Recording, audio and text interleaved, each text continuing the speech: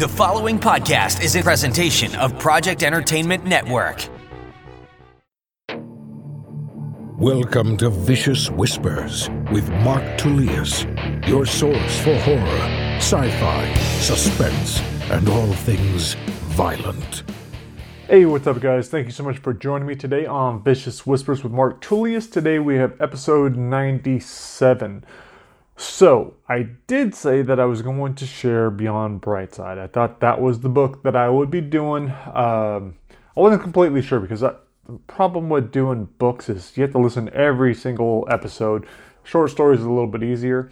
If you really want to hear Beyond Brightside, it's going to be on sale in a couple of weeks for 99 cents. If you really, really want to hear it, you can send me a message and I'll send you a free copy. But what we're going to go with instead is 25 Perfect Days. That I just got a message from Audible that they no longer are making us stick to a 7-year commitment for being exclusive. So that audiobook, Before Brightside, which is a short story, and 5 More Perfect Days are all, I just put them up on Findaway. And so now that means I can distribute them. I can do whatever I want. Before I wouldn't have been able to put it on the podcast. But that's what I want to do. I think 25 Perfect Days is, I enjoy it. I've had so many people write to me. They say that's absolutely their favorite work of mine. It's a little bit hard to follow because of so many characters. I've even had one of my fans sent me a really cool PDF diagramming all the different connections and who dies and who doesn't and all that. But the nice thing with this too, if you miss 1 or 2 stories, is not a big deal. Lots of these stories were first written and sold just to horror magazines. So definitely a lot of horror in this. It's a dystopian, call it a mosaic novel, where each of the short stories is somehow connected. It's all set in the same universe. Generally there's some kind of connection between the characters. Sometimes it's going to be a father and the next story might be the son. And so it's going to go all over the place. So you get a lot of different perspectives. It is not in first person. This one's in third person. It's kind of how I felt it had to be done. But I did write 31 Others, which is the 31st story in the series. And that one is first person. And I'll be sharing that at the end of all of this. So actually, I don't know, maybe I'll put it where it goes chronologically. That's probably what I'll do. I'm going to mix them all in so they all goes in order. I think it's over a 40-year period. But so that'll be later on at the end of the episode. I will play 5 More Perfect Days. Actually, what am I saying? 5 Minutes Alone. That's the first story in it. This week, not too much went on. Although yesterday, I had the pleasant experience of having this wisdom tooth pulled, which generally isn't a big deal. I thought they'd put me out, but because it was just one, they just gave me the injection and just started tugging. And he warned me ahead of time. The dentist told me, he said, look, he's like, you have super long roots, so this might take a little while. And we were going into it, and well, I didn't feel it. I didn't feel anything. It was awesome. But, I mean, he was cranking on it. He was yanking on it. It took a super long time. He's like, it's almost out. And then it was still... That's when I started counting. I was counting in my head in German just to distract myself. I got to over 100 very slowly, having to reset before he finally got it out. But he did a good job. Yesterday I was bleeding a lot. That was kind of a pain. In fact, I tried changing one of the things. I figured it wasn't bleeding that much anymore, so I tried changing it while I was driving. And then I got blood all over myself. I should have taken a video of it. It would have been kind of cool just letting the blood ooze out of my mouth. But I didn't. So, and I really don't feel like reenacting it. I could tear open the blood clot right now, but let's not do that. The other big thing that I'm doing right now, I shouldn't say it sucks, but it does kind of suck. My buddy Eugene, he convinced me to do the same challenge that he's doing. It's a 60-day challenge, which is twice as long as I normally would do a challenge for. But he's having great results. He pumped it up. He told me all about it. He convinced me to join. I said I would do it. And then when I signed up, it's called Deliberate Discomfort. And M60, I think, is the organization that puts it on. So there's different things that you need to do in it, and you're committed to doing each one every day. If you don't do it, you're supposed to set yourself back to day 1. So when I first signed up, almost 5 minutes, I started reading exactly what I had to do. And the realization that I was going to have to call someone, an old friend or family member, someone that I've lost touch with every single day for those 60 days, that made me want to quit. That made me want to just say, fuck it, keep my money. I don't want anything to do with this. But I texted Eugene, and he came back with some great ideas of all the different people I could talk to and why it's good. And that's actually been probably one of the best parts about it. It's been awesome reconnecting with my buddies. I've gotten something really good from each of them, whether it is, it feels good to talk to old friends. So sometimes they're pumping me up. Other times I'm pumping them up. What we've learned from each other, just different stuff like that. So that part of it's been really cool. I'm going to, obviously continue doing that. The part that's really hard and that not so comfortable is the workouts. I didn't think it was going to be a big deal, but I also overestimated my physical ability. The first day was simply running, it's 2 workouts a day. So the weights aren't that bad. My legs are pretty sharp. So everything hurts from the weights and everything, but it's the running that's killing me. The first day was just a 35-minute jog at the park, and that was brutal. I'm just very slow. I did that run again last night. It was a little bit better. Time got a little bit better. So I know every time it's going to improve, but it's pretty painful. I haven't been in this sore in a super long time. I know it's only going to get more difficult, but I'm going to push through it and get through all 60 days. That is the game plan. That's what I'm saying I'm going to do. So that's what I'll do. Definitely been having a lot of back pain and knee pain, but I'll just wrap up and get through it. This would have been so much easier 30 years ago or 20 years ago, but there's no excuses. I see what everyone else in the group is doing and what kind of difficulties they have, and where they're training, if they got to do it in the snow, all these other things. Like, I'm not going to complain. So I'm just going to get it done. And I know at the end of the 60 days, I'll be feeling so much better. Another aspect of it is spirituality, listening to mindfulness meditations, which is something I'm already kind of doing. Listen, whether it's positive talk, self-talk, or my breathing, just a meditation in the sauna, something like that. But these are small meditations, so I'm doing that, having to watch a video every day, then also reading 1 book a week, which is pretty much what I've been doing, but it's all been nonfiction. But the book I'm reading right now, so I'm reading their book that comes with the program, with the challenge. I forget the name of it, but really good. I'm just slowly going through that. At the same time, I'm also reading Breath, which is amazing. Last night was the first time I tried taping my lips shut before going to bed. Yeah, I was like, my family's all about that. But it is to stop me from snoring. There's all kinds of super cool studies in the book. I recommend it to anyone that that's a mouth breather like I am, and has issues like that. But it's pretty cool. I think anyone could benefit from that book. So be sure to check that out. But that's about it, guys. I'm going to keep these short. I've really got a lot going on, especially now that I have to do the 2 hours a day of working out. So, boy. All right, but I'm motivated. I'm excited. I'm happy about the weekend. I'm actually going to go. My hike today is going to be with an old friend that I talked to on Monday. So, and then a friend I talked to yesterday, I think I'm going to meet with him on Sunday. Of course, being safe and socially distanced, but still able to hang out and talk to people. Something I haven't been doing in a long time. So, it feels good to get out and do that. Highly recommend it. Anyways, let's go out on this. So we're going to go out on 25 perfect days. The first story is 5 minutes alone. We have on YouTube, you can check out, there's a cool little movie we did, a short film. I think it's 5 minutes, or right around there. My daughter has a little role in it. So you can check that out as well. But here is the story. It is narrated by my friend Dave Thompson. I hope you guys enjoy it. Have a awesome week, and I will talk to you guys next week. Later.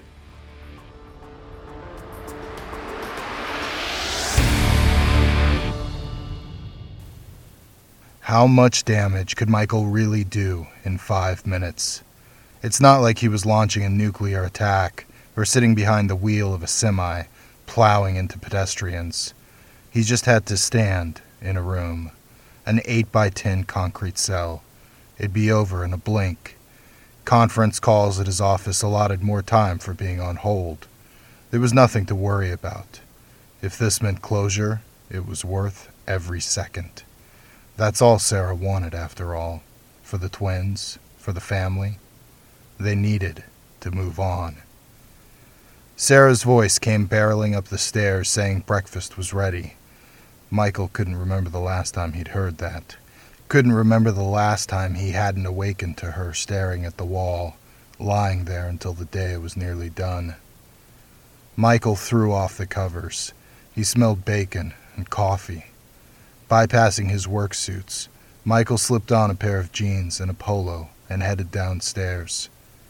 Sarah was behind the stove in an apron, her hair pulled back in a ponytail, the way Michael remembered her, looking like a mom. "It smells great," he said. Sarah scooped sizzling strips onto a plate, blotted them with a paper towel to soak up the grease. "You talked to your boss, right?" Sarah set the plate onto the kitchen table. "Yeah.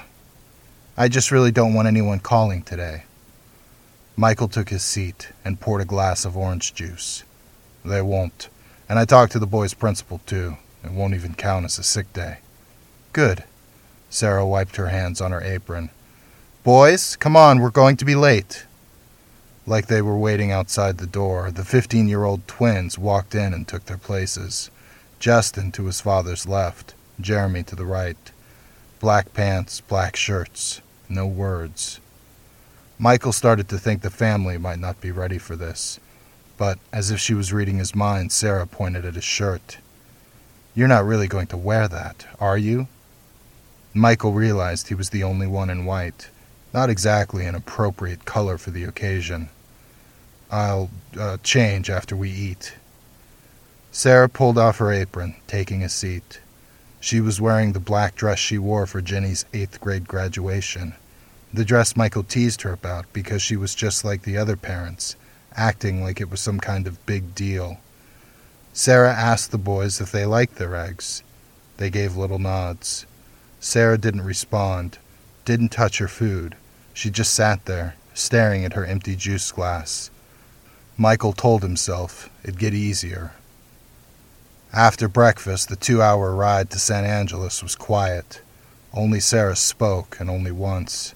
She said, "This is good. This is going to be good." When they got to the new Parker Center, Michael kept the doors locked. "There's something I have to say." Sarah pulled on the handle. "We've already discussed this. Open it." "Yeah, Dad." Jeremy sat up and glared in the rear view, his eyes the size of golf balls. "You promised." Michael didn't know if that was true. He couldn't remember promising, but he couldn't remember not promising either. It had been like that lately. Michael's recent memory had become a thick fog, and as always, he was too exhausted to try to cut through it. Instead, he just wondered what kind of father would promise his children something like this, and unlocked everyone's door. The cop at the desk signed them in, told them to be sure to keep track of the time. 5 minutes each, not a second more. Sarah grabbed the pen, signed her name. They had agreed she could go first. A uniformed officer led Sarah away. The desk cop pointed Michael and the boys across the hall. "Someone will come for you." The waiting room was cold and small, the floor and walls a dull white. The boys were on the little couch. Jeremy sat with his fists pushed together, his steel-toe boot tap, tap, tapping. Michael wondered if Sarah had bought them, just for today. Justin sat hunched over too, but different, like there should be a bucket between his feet. Michael felt he should ask if they were okay, give the boys a chance to back out. But Sarah said they had the right. What if it had been his sister? Michael didn't have a sister, but he understood what she meant. This would give them a little control, help them move past this. Michael locked eyes on the clock. 4 minutes past 9. A cop called Michael's name from the doorway. He got up without saying a word to the boys. The elevator took him down to an unmarked floor in a long hallway, the fluorescent lights and ceramic tiles part of the original building. They turned right at the next hallway. Sarah was down at the end. An officer led her by the elbow, her face speckled red, the same color dripping from her clenched fists. Sarah didn't even glance at Michael as they passed, ragged breath seeping through her plastered smile beneath a vacant gaze. Michael's officer nudged him toward the door. "Mr. Adams, you've been advised of your rights. Do you have any questions?" He did have questions. What would he see on the other side? Did he really want to know what his wife was capable of? And what about the boys? The officer unlocked the door. Red globs covered the floor, fragments of Sarah's footprints. Michael started to ask if it could be cleaned, then realized how ridiculous that would be. "Mr. Adams, clock's ticking." Michael stepped inside. The dimly lit room smelled of blood and sweat. That's what he remembered about Jenny's birth. The complications. All that blood. It was 3 days before the doctor took Jenny out of the NICU bed and said they could hold her. Michael was scared because Jenny was so small, but once she was in his arms, he swore he'd never let go. He'd protect her from everything. But Michael failed. The monster who raped and murdered his baby girl sat naked, his hands cuffed to the top of the table. Sarah had kept her word, but just barely. Olson's eyes were swollen, but he could still open them. For a second, Michael thought this was the wrong guy. Olson looked nothing like the family man with 5 adoring kids. Each of them had written Michael and Sarah at least once a week, begging them not to come today. They asked for mercy. They said none of this would bring Jenny back. Sarah burned every letter. The cell looked like the interrogation room from an old cop show. 3 bare metal walls. A 4th with a one-way mirror Sarah said she'd be behind. The only light flickered from the 60-watt bulb hanging over the table where the naked monster stood like something out of a horror movie. Olson's face oozed blood, his nose flattened and mushed to the left. The whites of his eyes were clouded red. His left ear hung on by a few ropes of skin. Michael sat across from Olson and stared at his hands. The top of the right one was a dark purple mass, the cuff smashed into the skin, looking like someone had slammed an anvil on it. Even if Olson lived, it'd have to be amputated. But Olson wasn't going to live. If he made it past today, they'd still fry him tomorrow. That's what Michael kept telling himself. An electric timer was mounted on the wall next to the mirror, 30 seconds already gone. Olson's attack on Jenny lasted 1 minute and 53 seconds. Some coward on the 3rd floor caught the whole thing on video. Below the timer was an iron stand that held a sledgehammer, a fireplace poker, and an aluminum baseball bat smudged red on the end. Olson made a noise. It came out all mumbled through his broken jaw. 2 teeth poked through his bottom lip. He was trying to speak, but Michael had heard enough of this prick's voice. During the trial, Olson made a full confession and cried the entire time. He said Jenny had smiled at him. He said he couldn't help himself. He was sick. Olson finally got out his words, clearer this time. "Finish it," he said. "Please." Michael closed his eyes and took a deep breath, tried to remember the last time he'd held Jenny. She was only 13. "Kill me," Olson begged. Michael banged the table and drove it into Olson's chest, pinning him to the wall. Michael jumped to his feet. "You don't get to decide." The timer said Michael had 3 minutes. He walked over, told himself not to pick up the poker, but there he was, pulling it out of the stand, careful not to cut himself on the razor-sharp hook and pointed tip. Olson moaned, and Michael watched the seconds tick away. If Michael hit him once, that would be it. There'd be no stopping. At 2:42, Olson said, "She cried for you." Olson cocked his head, raised the pitch in his voice, mimicking some ditzy teenaged girl. "My daddy! My daddy!" Michael spun around. Olson leaned into it, but Michael let go of the handle, and the poker flew past Olson's face, clanked off the wall. The timer hit Ginny's minute 53. The head of the sledgehammer was as wide as Michael's fist. One hit is all it would take. Finished. The boys wouldn't have to step foot in this room, lower themselves to this piece of shit. They wouldn't have to hear Olson's goddamn voice. Michael reached out, picked up the sledgehammer, and faced the mirror.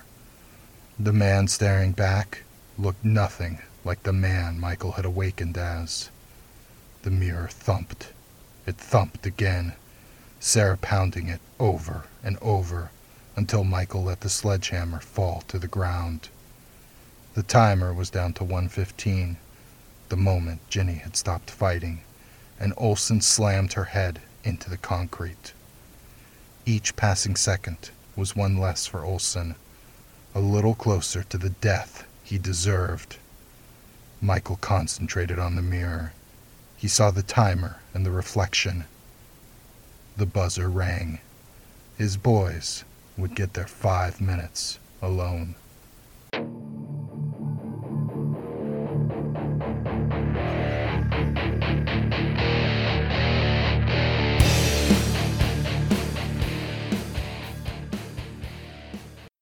This has been a presentation of the Project Entertainment Network.